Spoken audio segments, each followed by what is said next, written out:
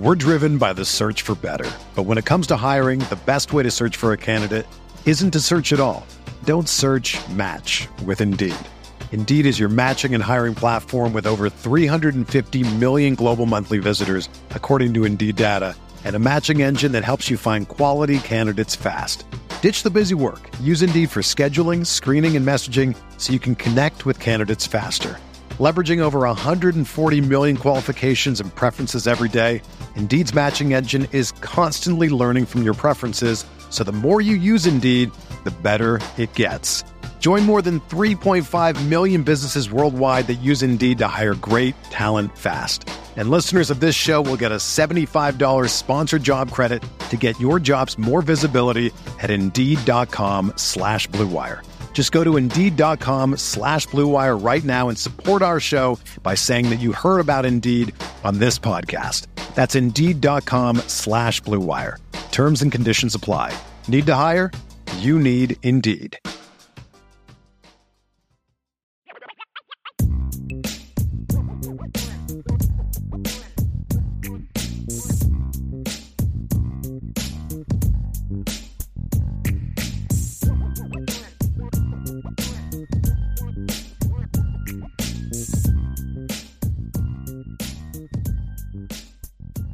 Welcome in, everybody, to the CFB Nation All-America podcast. My name is Bill Trocchi, senior editor at sportingnews.com, alongside Bill Bender, our lead college football writer at sportingnews.com. Thank you to everyone listening to this podcast on Spotify and Apple Podcasts. And for those of you who are watching on our YouTube channel on CFB Nation, if you have the time to leave a review on Apple, that would be great. If you had the time to leave some comments and a like on the YouTube channel, that would be great. Thank you to Irish Breakdown, your source for Notre Dame football information. They have a tremendous lineup of podcasts and great stories at irishbreakdown.com. Bill, we stand a mere 8 weeks from week 0. Summer's flying by.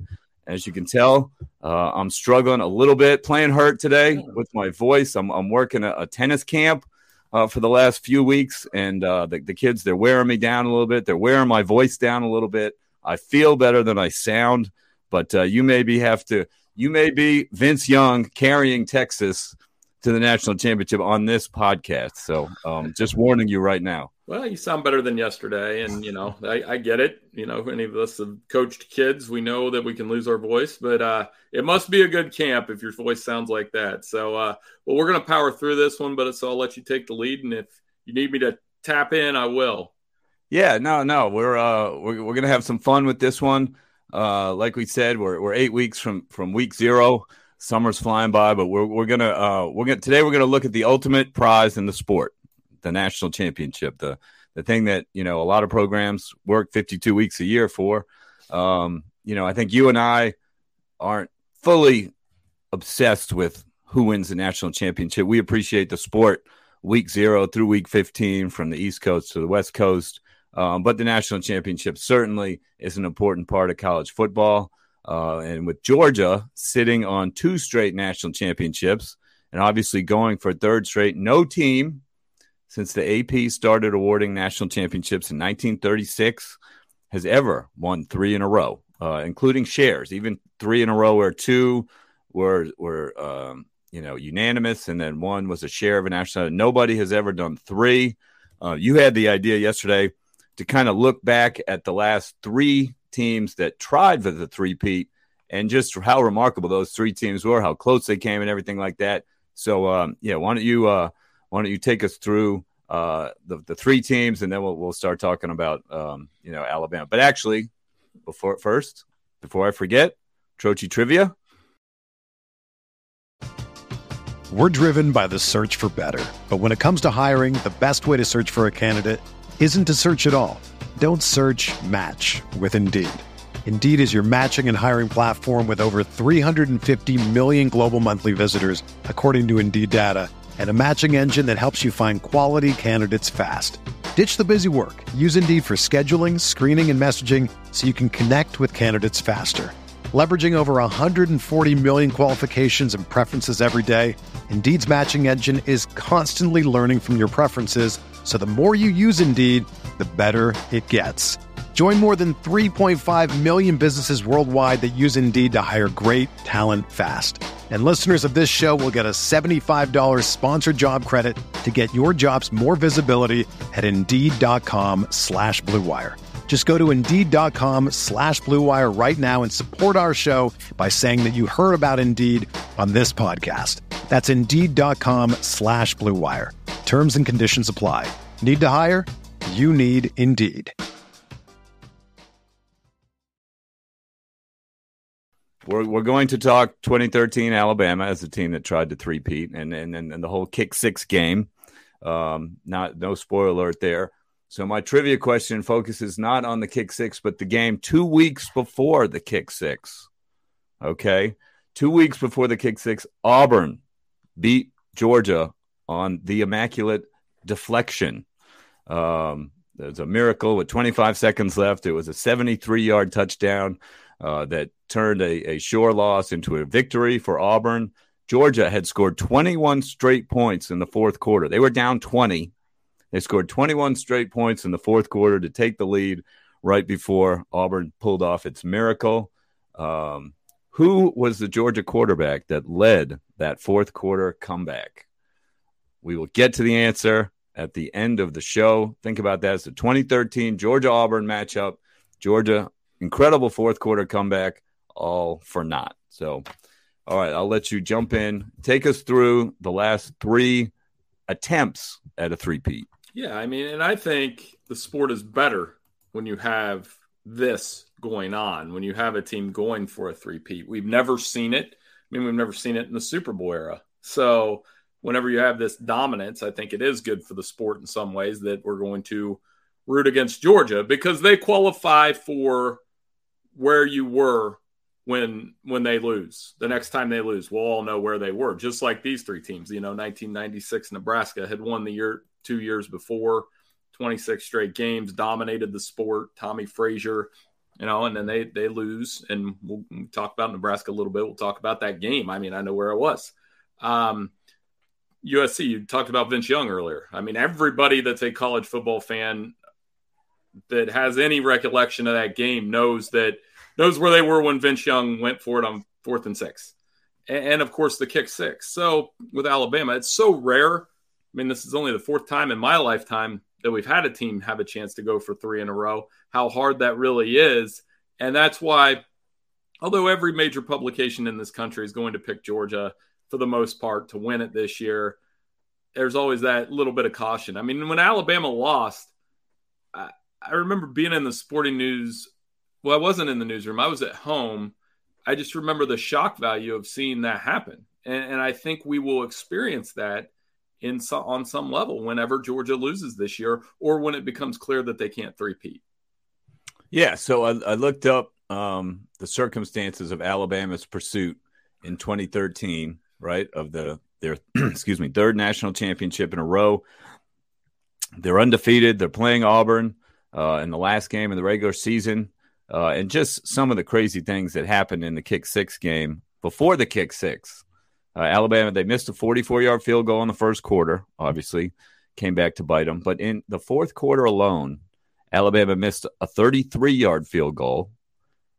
Then with 5 minutes to go in a tie game, they were stuffed on 4th and 1 at the Auburn 13-yard line.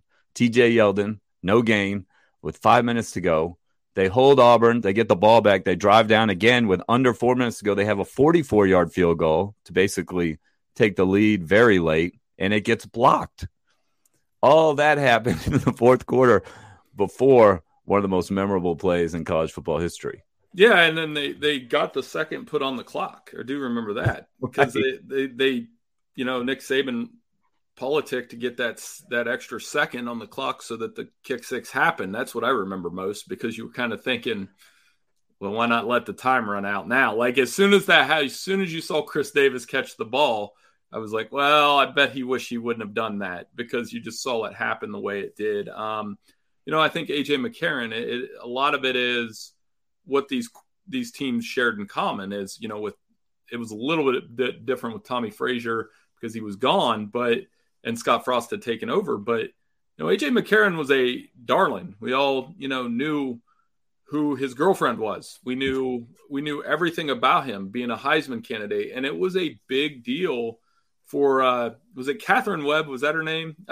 Yes. Maybe I don't know now, but I believe they're married. But it was he was a celebrity, even though he wasn't really the best player in the country, because he was on this invincible team.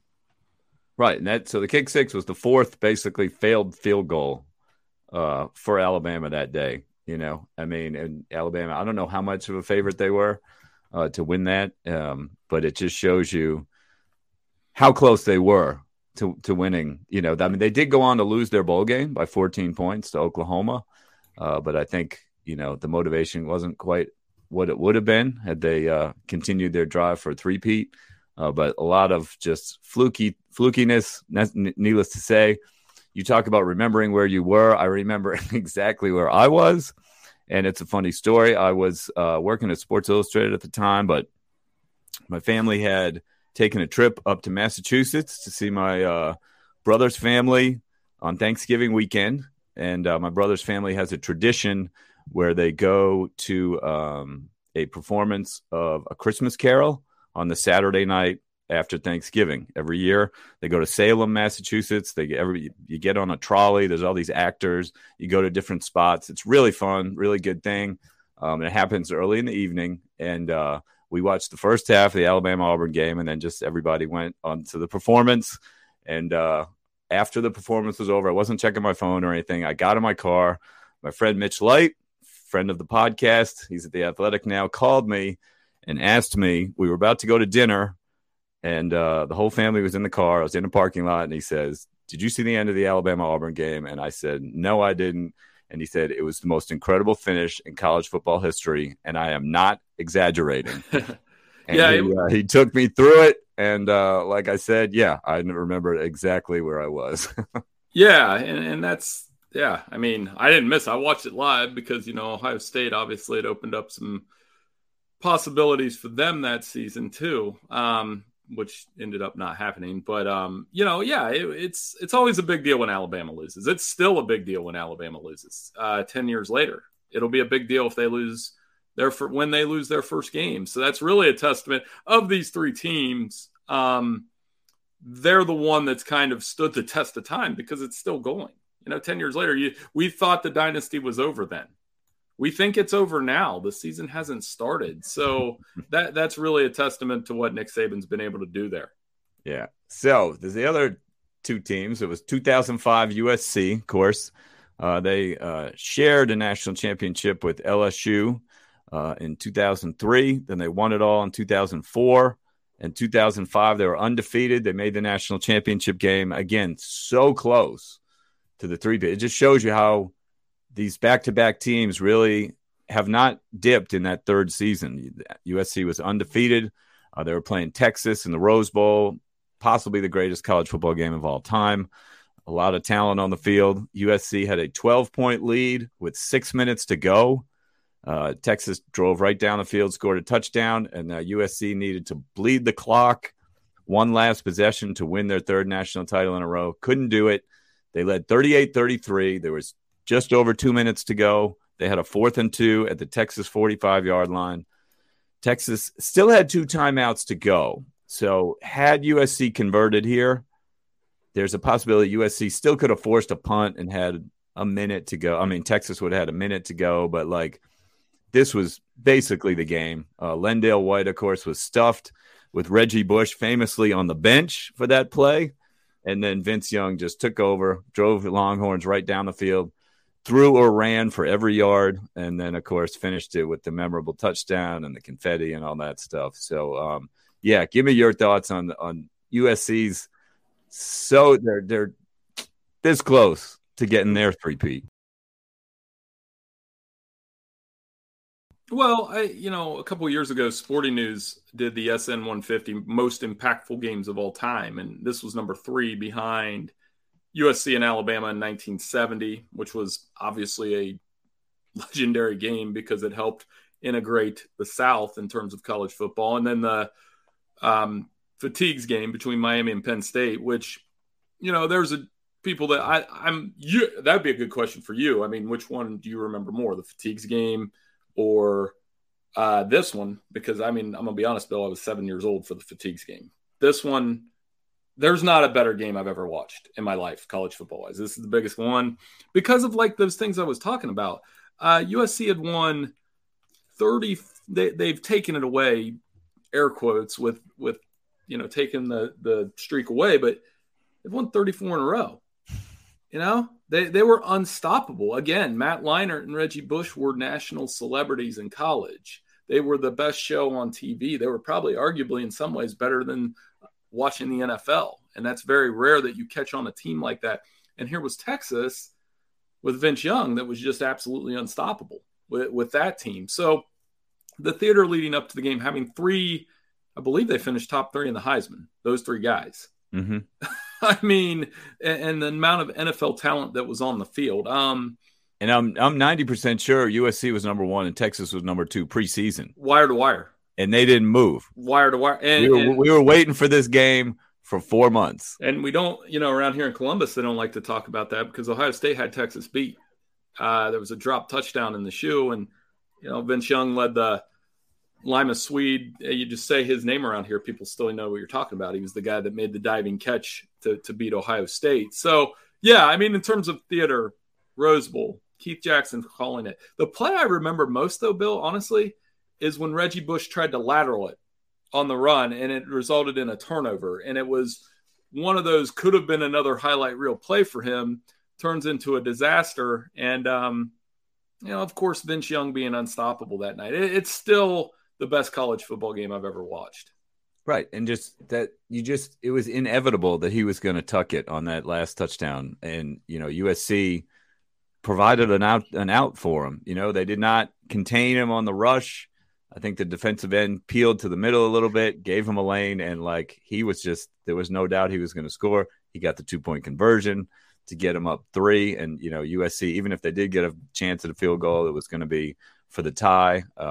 But yeah, just amazing. And, ESPN ran how many shows leading up to that game with USC being the greatest team of all time? I mean, that's the kiss of death right there. They were comparing them to everybody. I remember the series. Like, they were comparing them to, could they beat this Miami team? Could they beat, Doc Blanchard and Glenn Davis Army in the 40s? They were absurd segments. But that was just spoke to the power of the celebrity that team had with Pete Carroll. I mean, in terms of coaching matchups, you had Pete, you had Mac Brown, you had Matthew McConaughey on the sideline. It had every bit of theater. Will Ferrell. I mean, that's the crown jewel college football game of my lifetime. And like I said, it's nothing against the Penn State Miami game. I know the significance of that. And, around here, I mean, there have been huge Michigan Ohio State games, but nothing like that one. And I don't know the next time we'll see one, because it would have to be this year with Georgia being number 1 and somebody being number 2 all year. But we've kind of seen that a couple times with them in Alabama. Mm-hmm. Yeah. So we'll see. I don't know that there's a consensus 2 this year necessarily. Maybe it's Ohio State, and maybe, if the 2 do meet again, they had so much drama last year in the semifinals. So we'll see about that. But yeah, Texas USC's their place atop the food chain is pretty safe for the foreseeable future. The third team was 1996 Nebraska. Nebraska won it all in 94 and 95. They were ranked number 3 at the end of the regular season in 96. They were 10-1. They lost to Arizona State in the desert in the second game of the season, 19-0, which was a huge upset at the time. Arizona State ended up marching through. They were number 2 at the end of the regular season. I think they had 1 loss as well. I think they had a Pac-12 or Pac-10 loss. But at the end of the regular season, it was Florida State number 1, Arizona State number 2, and Nebraska was ranked number 3. But they had to first play in the first ever Big 12 title game against a 7-4 Texas before they were possibly going to get a shot to repeat to three-peat, because the Bulls were lined up at the time prior to the Big 12 championship. It was going to be Florida State in the Sugar Bowl, and then it was going to be Arizona State in the Rose Bowl, they did not have a Pac-12 championship or Pac-10 championship game at the time. So they were locked into the Rose Bowl. And then number 3 was Nebraska. They were going to probably go and play Florida State in the Sugar Bowl. And then if they beat Florida State and Arizona State happened to lose the Rose Bowl, they would win the three-peat. But a funny thing happened on the way to the Sugar Bowl. They lost to 7-4 Texas in the Big 12 title game. Texas was a 20-point underdog, but quarterback James Brown, do you remember this incredible play? Texas led 30-27, less than 4 minutes to go. They had a 4th and 1 at their own 28-yard line, protecting this lead. And instead of punting, John Malkovich calls a pass. James Brown throws over the middle to a wide open wide receiver. Everyone, I mean, all 11 Nebraska guys, I watched it yesterday, were just like rushing the line, blitzing.